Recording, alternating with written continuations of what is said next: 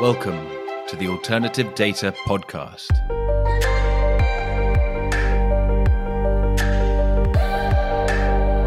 I'm Mark Fleming-Williams, and this is the Alternative Data Podcast powered by Exabel.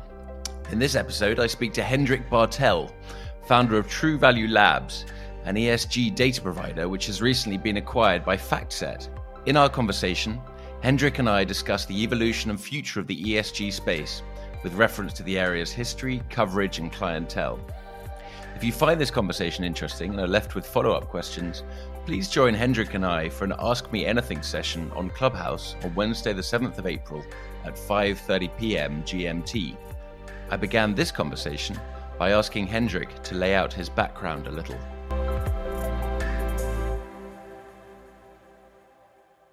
All right, so let's go all the way back to the start. So my parents met in no. Let's not go back that far. I was born and raised in Germany. Went to university there and studied engineering. Ended up right out of university moving to California to San Francisco for a startup, which technology I've been using during sort of my studies. That was a startup in the LiDAR space. LiDAR is the technology that makes autonomous vehicles sort of see today. Back then and still today, this kind of stuff is used for surveying, for engineering work, and it was quite an exciting startup. That was late 90s, then early 2000s. The company got acquired. I stayed on for a few more years. Then wanted to do something that is a little more towards the proverbial Silicon Valley. So I joined a chip manufacturing company, and we built, again, it was a startup. We built technology that was used in gaming technologies, PlayStation, Nintendo, really had mass distribution, and that was really cool. Stayed there for a little while, built out those products, and then wanted to do something even more consumer related, and ended up joining another startup that built handheld video cameras. That company was called Flip, and was quite a major brand here in the US. Built about 80,000-90,000 cameras a year, and had a really interesting software that came with it, where people could share. And this was all pre-iPhone, if you will, where video sharing, video recording wasn't sort of quite happening in your pocket.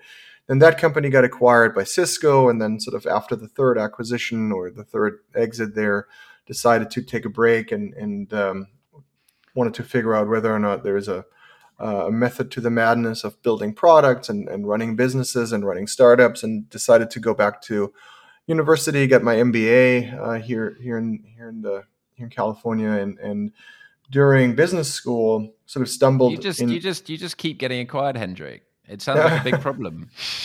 How do you what's the cause of this? What's the main symptom, do you think? I think it's sort of being with a group of people that like to build and that are very passionate about interesting products and solving interesting problems, and I think that then leads naturally to merging businesses with other businesses that give you something that you didn't have in that previous business. And there's always a reason for these things, and then I think that's how we also ended up sort of being acquired by Factset, and we can go into that in just a second. For sure, but it's about choosing. You think broadly. I mean, if we were going to read and make a broad generalization, you think it's about choosing the right people to buddy up with at the beginning, and then that sets you basically for the trajectory overall. I think the team has a lot to do with it. Yeah, I mean, if you look at sort of what VCs invest in, you pretty quickly hear recurring themes, right? There's a team that they invest in, there's a vision that they invest in, and there's a strategy or execution that they invest in. Rarely do you hear that the company needs to have a certain amount of traction, or the company needs to have a certain product. really at the heart of every venture that you're building and we're trying to raise money for, the investors really look for team and look for vision and what could be, right? And that's how you build um, interesting companies that may have a trajectory towards an exit. And listen, I mean, a lot of this can be manufactured and built. There's also a lot of luck that plays into that, a lot of the right timing that plays into that, and Mm, and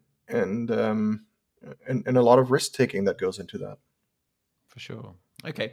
So when we left you, you were taking some time out to study your MBA. And so during business school, sort of stumbled into ESG ratings and found that very interesting and sort of did a correlation study on various ESG ratings providers and how correlated these ratings are and found that they're not very correlated and then sort of double clicked on how these ratings are even created. So when are we? We're in 2011, 2012, which is when you're doing MBA. What did Yeah. the ESG space look like at that point? Um, Probably not as busy as it is today, Mm. but still busy and less acquisitions happened back then, and it's sort of a lot of businesses, a lot of companies, data companies that sort of have been around for, I don't know, 20, 30 years at that point, and that are run almost like legacy businesses, if you will, um, and that all sort of follow the same way of going about their data sets. You have a massive pool of analysts somewhere in a low cost region that read through company self provided unaudited information and they then extract information out of those sustainability reports. They put it into their own framework. They shake it a couple of times and then out comes an assessment or as some of them boldly claim a rating, and then with that you have some sort of a product that you can sell into the investment industry. I remember being told in about 2012, 2013. I was in London and I was financial related, markets related. I remember being told that ESG was the big hot thing which was coming down the line. So you're saying that it's been around, these companies have been around for 20, 30 years. Were they calling it ESG back then? Was it always been called that, or did it have different names? I mean it's been called many names, and I think that's part of the industry problem here. I think ESG is one expression of that, and sustainability reporting is another. Impact. So they're I call it the ESG alphabet soup. I mean there's so many different names for this thing. Ultimately, I guess what I like to call it is sort of materiality assessment and um, really just looking at a different piece of information in order to make better better informed investment decisions. Yeah. I mean, your timing was good in that you started playing around with ESG sets in kind of 2011, 2012, which was before like a couple of years before I'd been told that ESG was the next hot thing. But that's partly about being in California, I suspect. But also, what do you remember? What drove you towards it? What kind of inspired that interest? Because your background wasn't massively ESG related before. No, not at all. I mean, it was totally a business school, and again, sort of um, doing a correlation analysis of different ESG data sets and seeing that there was very little correlation between the different data sets. I think that was the impetus. But then what really got me interested in sort of building a business around it was trying to figure out how these ratings or these assessments are being created and what the business model is behind them. So what we saw then and what we still see today is that these ratings are created by data providers that have a army of analysts, usually in low cost locations, that are going through these kind of data sources, putting that into a framework, um, and then sort of selling that. So that was all true back then. That's still true today. But the interesting thing for me was that even though there was very little correlation between these data sets, you already saw that asset managers and banks were buying these data sets for 6-7 digit amounts, and that was interesting. I'm like, wow, you've got data sets that have very little correlation with each other, that are being sold into the financial markets for a large amount of money. There's a complete void of technology here. So that was an interesting piece for me. There was a complete void of technology. Not a lot of technology being used, very rudimentary technologies like keyword searches, maybe that was sort of the extent of what was going on there. And when you say, sorry, just to drill down on a couple of things. When you say low correlation, are you saying low correlation to each other, which suggests that there might be a kind of wide margin of error in terms of whether they actually contain anything, or do you mean low correlation against markets in terms of if you're going to try and use them to predict market values? Correlation against what? But both. Certainly low correlation against each other. So company A would rate a certain participant in the market with a triple A versus company data provider B rating the same company a triple C. And sort of there was a very low correlation between the different data providers, and understanding that and why that is. And then also, is there any predictability? Is there any usability of such a data set that has such low correlation qualities within each other? How does that then correlate to the markets and how markets are using this kind of data? So it's like if all the credit rating agencies were giving wildly different credit ratings for companies, then you can't really trust any of the credit rating agencies because who to trust type thing. Yeah, that's correct. That's correct. And then obviously that is all regulated, and sort of it's now just a matter of how fast these credit ratings update. And then that was another main driver for sort of looking at trying to do something with technology here, because when you looked at these ratings, and when the ratings or these assessments from an ESG perspective got updated, or what their update frequency was, you quickly saw that this stuff got updated every 12, 13, 15, 18 months or something like that. And again, I don't come from capital markets, but back then you sort of see hedge funds doing nanosecond trades and all that stuff, and they're putting their own networks in. And all of a sudden there's a data set that gets updated every 13, 15 months or something like that. I'm like, wow, that doesn't fit together. So on the one side, you are like getting margins, or you're winning out against your competitor because you have information faster. And then on the other side, you're buying a data set that got updated last like 13 months ago because it's such a manual effort.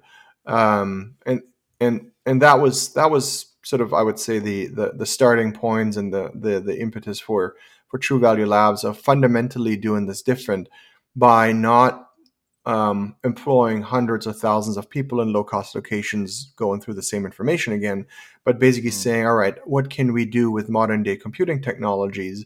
How can we quickly ingest hundreds of thousands, millions of unstructured data sets, have a computer read through all of this, and then come up with an assessment that is objective, that is not a black box, that is very granular, that is real time, that looks at the positive or the opportunity as well as the risk side, the negative side of the equation as well.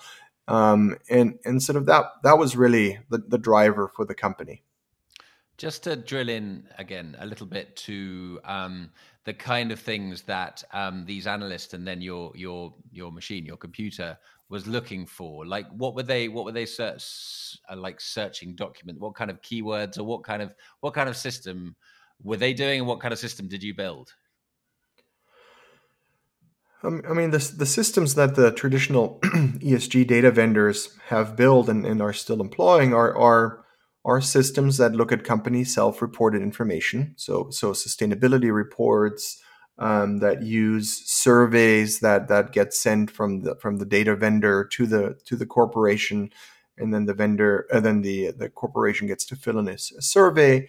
And they get many of these surveys, and some of them get filled out, some of them don't get filled out. So then that data can be used and put into proprietary frameworks, so that the data vendor has a proprietary framework that then they fill in. So and again, they look for GHG emissions data, they look for sort of board diversity data, they look for employee incidents.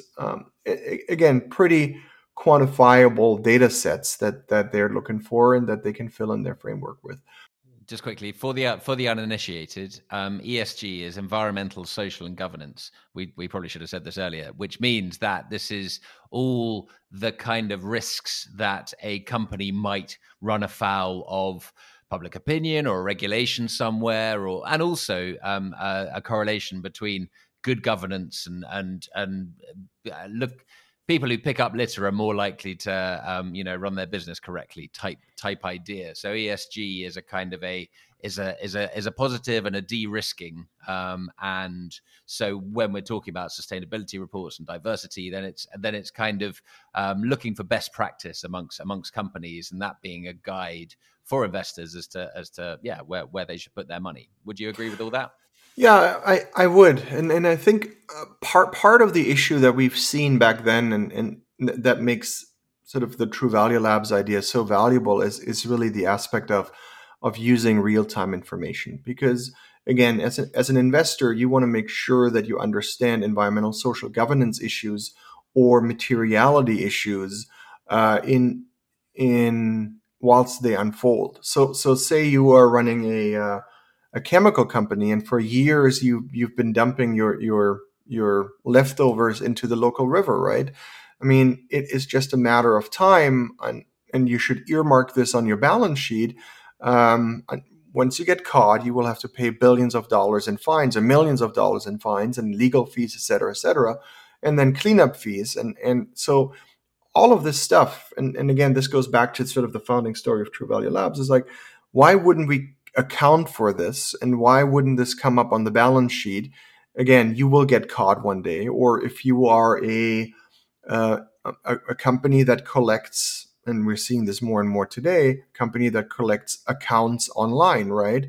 So all of a sudden, your system will get hacked, and millions of your user data will get exposed. So that is a material issue to the company, and you should be prepared to deal with these things, and you should report on these things, and you should show your investors how much it will cost you to clean this up. On the contrary, you should also be rewarded for putting policies in place and for being able to respond to these kinds of issues that that your corporation will be hit with. So you should communicate this. You should make sure that your investors understand why you're spending money on these kinds of things going forward.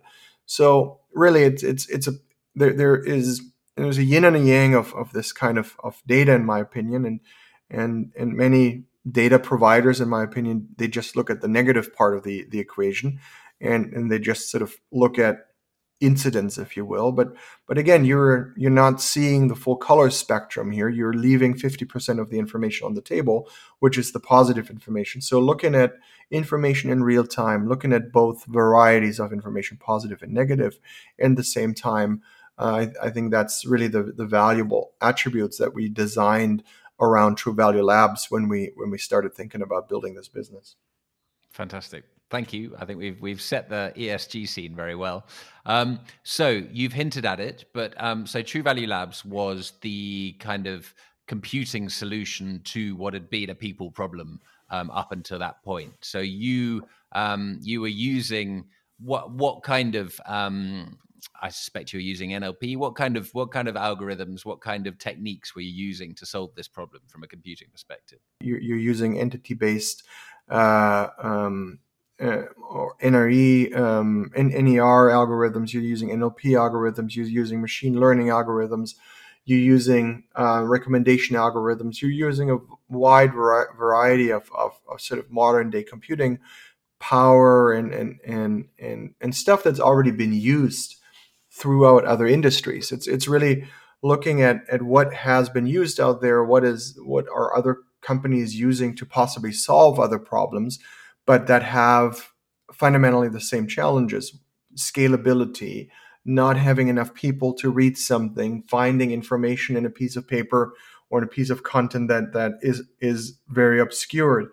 So really not trying to reinvent the wheel, but taking everything that's out there and then really focusing the lens on solving a very specific problem. And again, looking at solving the problem from an engineering and from a product perspective, rather than sort of saying, okay, we need to build a company that now has 1,000 analysts and does the same thing as company B. For sure. So you were created in 2013, or you created it in 2013, and and TruValue Labs was acquired by Factset in 2020, November 2020. How so? One thing that I suspect changed was that ESG during that time became the kind of the hottest thing in the markets, and the amount of demand and the amount of googling of ESG and the amount of interest would have rocketed. That will have changed. Was there many changes within the company in terms of what was available technology wise? Was there a big growth? How did the trajectory of the company change during that time? That's a good question. Again, I mean, for the first 3 or 4 years of the company, we were really in building mode, and it took us a while to sort of find the right technologies, and we were really inward focused on building sort of a baseline product. And then in 2017, we got our first major customer that sort of bought the data set that we had and that we were building, and sort of that we could get feedback on our roadmap on, and sort of define or redefine our roadmap, and then really building the company to a point where you can hire sort of more senior executives that allow you, or that know the market, and that have sold into this market or have marketed into this market before. Sorry, Hendrik, can I stop you? Because I think it's really interesting that you started in October 2013, and you said you got your first major customer in 2017. So that was 4 years of working presumably very hard without any major customers. I mean, was that, and now that you've been acquired and you're kind of, you've made it in a way, then you can look back on those times with a kind of rose tinted backwards goggles. Like, was that always the plan, or were you kind of doubting during those years? Yeah, so I think of course you have to be doubtful. I think you have to be critical, and as I always tell budding entrepreneurs or founders, or I've learned before, is the highs are so high and the lows are so low, and it's not sort of a job that keeps you at an equilibrium that sort of says, okay, it's all fine. Um, yeah, I mean, it always is a nail biter, but you know what you're working on, and you know how long things will take, and again, we were working with cutting edge technologies. So you go in there and you say, all right, it's going to take a few years to get there, and that's what's called R&D, research and development. And during R&D phases, you know that not everything will work, that stuff gets scrapped. I mean, I would almost say we sort of ran into a Netflix conundrum very, very early on, where we basically said, hey, we know one day we want to stream movies, but until the internet connections in every house are sort of at a speed where you can stream movies, we still need to ship DVDs, and we were in a similar conundrum. We were basically building for 2 years and said, okay, we need to amass more data, we need to sort of build more ML algorithms, and do a lot more in order to sort of start cranking the machine, and until there's something that comes out of the machine. So we were building a really a consumer application, a beautiful iPhone app, if you will, that possibly would allow us to, rather than now waiting for the AI to be there, really just waiting for for consumers to start sort of possibly giving us their opinions and trying to crowdsource this. The intention was never really to release that thing, but then one website found out about it, and they leaked it, and sort of overnight we had thousands of users on this thing, and we're like, oh gosh, we don't want to support that, and that's not really what we want to build. So we sort of quickly figured out how to sort of kill that service. It was a beautiful newsreader, if you will, where people could opine on sort of sustainability issues that were highlighted in the news. It was an attempt of ours of trying to sort of accelerate the development of our algorithms and of our larger infrastructure.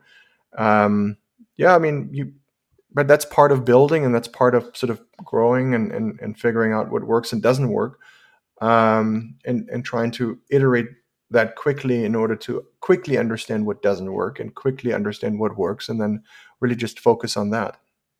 Yeah. Okay. And so as we kind of said in the background, the ESG sphere was kind of evolving, and the interest in it was growing. And you got your first major client in 2017, and in 2018 you were raising money. How did the demand evolve? Did you see it come from somewhere in terms of, suddenly a particular side of the market was particularly interested in ESG and it spread to the rest, or do you think was it suddenly everywhere? That's a great question. So demand was there, and I've never seen a company where we were able to get this many C-level meetings. We were able to meet with CEOs, CIOs of the largest banks, of the largest investment managers, of the largest hedge funds.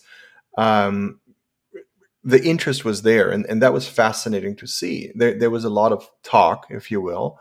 Then there was even more sort of pausing after the talking. It's like, all right, so come back once you reach this. So that helped us to inform what we need to build, what kind of universe we need to cover, what kind of back data we need to have.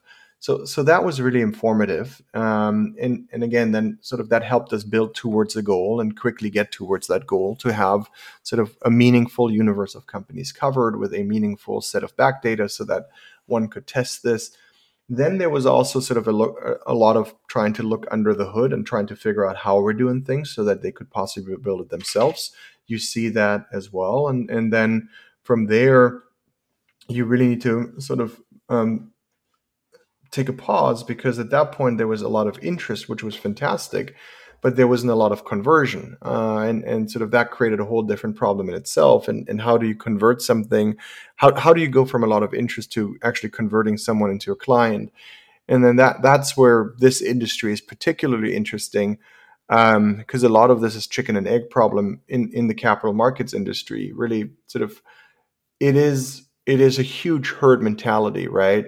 If somebody needs to jump into the pool first before somebody else can come in, and sort of this industry relies on a lot of credibility. So we needed to try to get academics on board. We needed to try to get research studies published.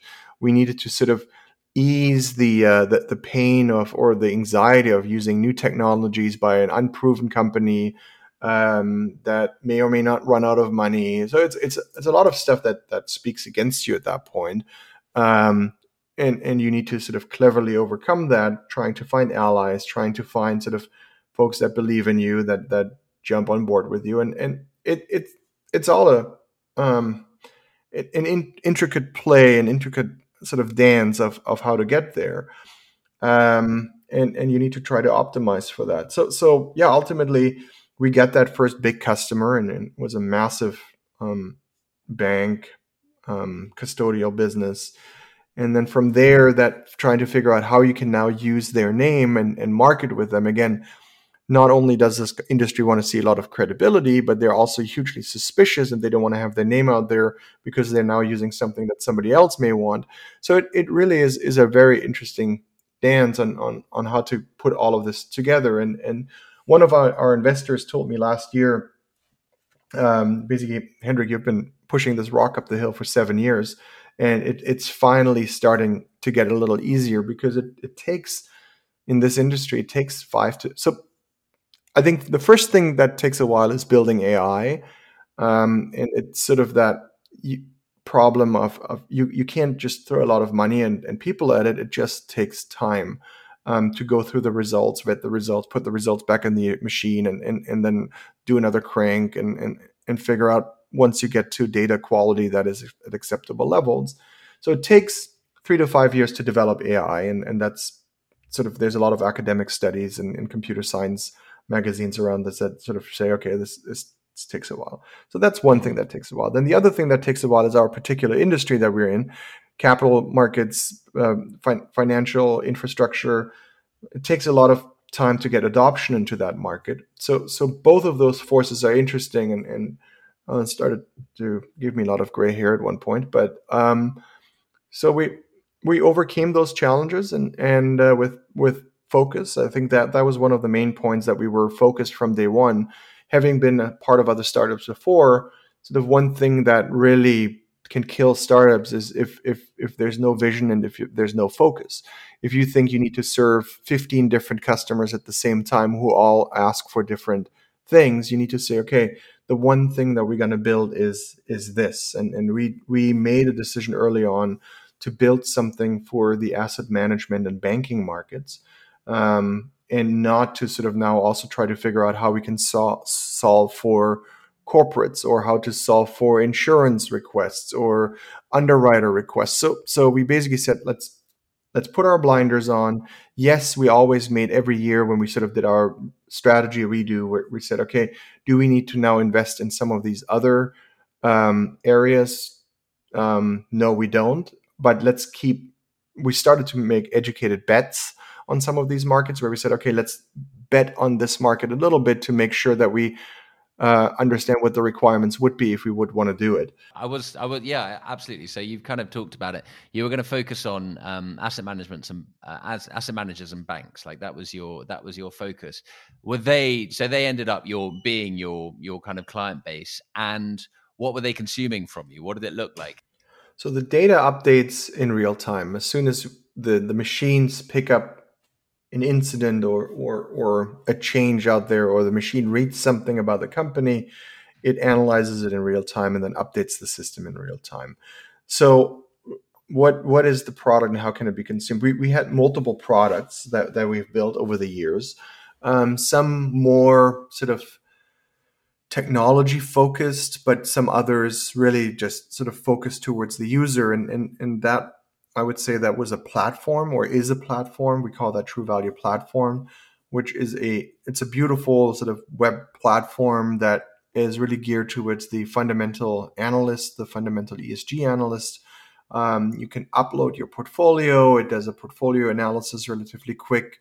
It basically puts everything on autopilot, and when there is an issue that's arising with one of your portfolio companies, it basically alerts you. So again, you don't want to keep, that's another thing when building product, right? You don't want to take your users or your potential users out of their existing workflows, because now training them on something different is going to be another learning curve. And you want to try to service the users in the environment they're already in. So trying to build as much information, or trying to build as much automation in those platforms, and meeting the user where they really are. Maybe they are an email mostly, right? Building the platform in a way that then, rather than you having to go to somewhere else and now sort of do an analysis in a platform, if your user is 70% of their day in email, maybe the platform needs to send an email to you saying, okay, this is what's happening, and here's the action that we recommend. So meet them where they are. So that was interesting, and sort of we built that, and that's TruValue platform, and it's a highly visual, purpose-built ESG analysis platform where you can service different workflows for users. That's one thing. But then the whole thing eats from our fire hose, basically, which is our data, our data sets, and we made a decision then to basically put APIs around that, and allow clients who are less fundamentally inclined and more quantamental or quantitative inclined to really just circumvent the platform, and just here is the fire hose, and you can access the fire hose in different sort of capabilities through APIs. And then we started selling APIs, and that was interesting when we built our first set of APIs. I don't know, that was 2016, 2017, and we went to the market, met a number of customers. Hey, we have APIs now. You can now buy our APIs, and you can just get a JSON file automatically created. And so there was a lot of interest from asset managers and banks at that point. But then the interest sort of related is like, yes, absolutely, we want APIs. And then once it comes to sort of the API delivery, they're like, Yeah, by the way, actually, what we would really like is an Excel file every day at 4 p.m. And can you just drop that on a secure server? It's like, oh, okay. So you really have a hard time sort of accessing APIs and figuring out what APIs are. So then we needed to bolt onto our APIs. We need to bolt a data delivery service on top that then could service clients who are sort of not as progressive and can access APIs just yet, that they actually get their Excel file at 4 p.m. on a secure server where they can go pick up the file and then take that file and ingest it into their management system.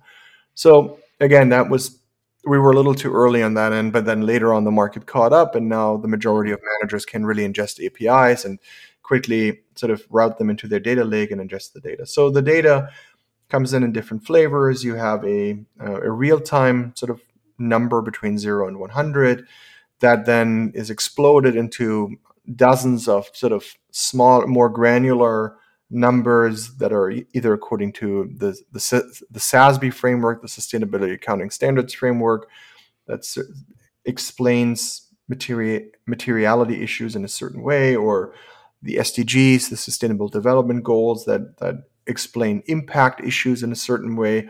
So we're taking these frameworks and we're sitting there with a subject matter expert as well as with an engineer, and the subject matter expert then explains, all right, if I would be the analyst trying to find these issues that this framework tells me that I should look for, this is what I would look for. And this is how I would write about this issue. So we're taking the human aspect and how a human would do this research, and we're sitting directly with an engineer who then says, okay, this is how I can build this algorithm, and let me build this data set for you. And then that data set goes back to the subject matter expert, the analyst, and the analyst sits there and says, okay, yeah, I can use this, I cannot use that. So that's then a feedback loop that you're building with the engineering team, and that's sort of how we've built our algorithms. Where do you think you're at now in terms of the quant versus the fundamental? Like, are you got more clients more interested in the pure APIs and numbers, or still wanting a bit of tech color around it? It's both. I would say it's very, very equal. It's most customers buy both, if you will. And now that we're in the hundreds of client counts, where you can really see that where clients are going, it is very equal. Most customers buy both. They want to have the platform because it services different use cases, and then you have other customers within the same organization who's saying, I just want to look at the data. So November 2020, TruValue Labs gets bought by Factset. You are now senior vice president of strategy at Factset. What does it look like now? What does TruValue Labs carry on as before, just under the Factset umbrella, or has things changed? What's the world looking like now? So now we've grown from a, I don't know, 60 plus or 50 plus employee company to a company of 10,000 employees. So the great news about being part of such a large franchise now is that you all of a sudden have access to a large sales force, right? Something that we never had before. We had, I don't know, 5, 6, 7 salespeople or so, and all of a sudden we have access to 1,000 salespeople. So that's amazing. All of a sudden you have access to a much larger sort of engineering pool. Obviously, everyone is committed on existing projects. So now it's really going through the motions of sort of building an investment case on why we think this is a large business that we need to invest in. And really it comes down to sort of taking the TruValue Labs product roadmap, and that got Factset very excited when we were going through these discussions, and said, okay, we could see this within, and we can combine forces here. We have a synergistic approach, and let's build this out. And that's where we're really seeing it. It's like, okay, we can put one and one together to make three, and that's really the impetus of some of these these acquisitions that you're seeing out there in the market, right? There's two reasons why acquisitions are happening. One is from a defensive perspective, you're shutting a competitor out because you now own that technology and someone else cannot have it. Or you're saying, okay, if I combine one and one, it becomes greater than the sum of the two. And that's what we're seeing here is like, okay, we're seeing a huge opportunity in the market from an ESG perspective.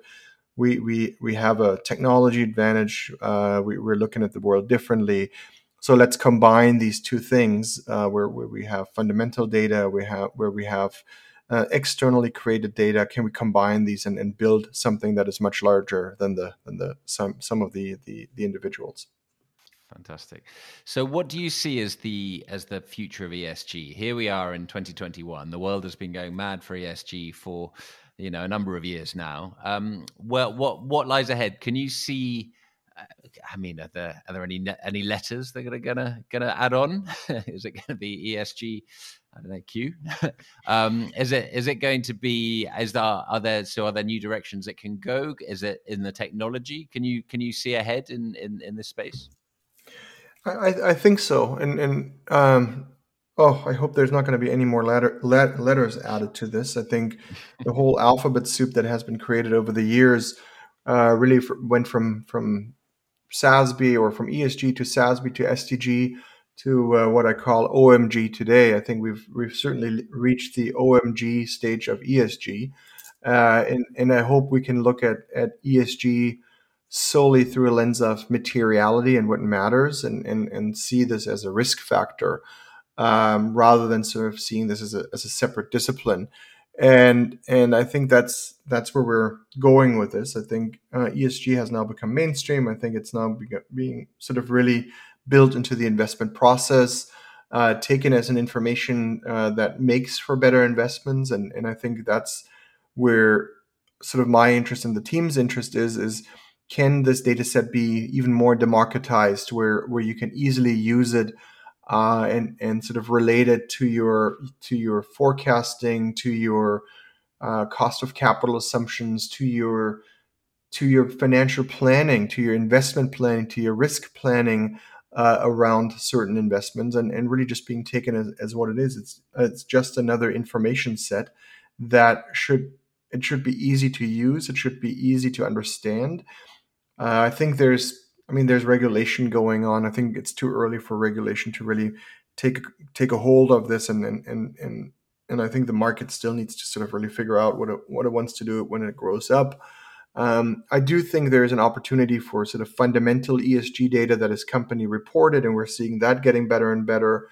I think there is an opportunity for sort of the outside in look, the stakeholder risk assessment, if you will, of corporations, marrying those two. I think there is a huge push for better climate data or locational climate data out there, and then sort of taking these three disparate data pieces and pushing them together to have sort of a more informed view on investment opportunities, on multi-asset class investment opportunities.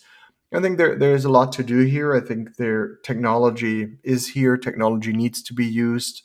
I think it would be a fallacy if this is not sort of going down the route of implementing high performing technologies together with humans, together with people, to make for a better product in the end of the day. Fantastic. Well, Hendrik, I think that's a really good summary of a very interesting journey you've been on with TruValue Labs, and you've now made it to the promised land and been acquired by a large and exciting company like Factset. So congratulations with that, and yeah, thank you very much for joining today and sharing your story, and best of luck going forwards.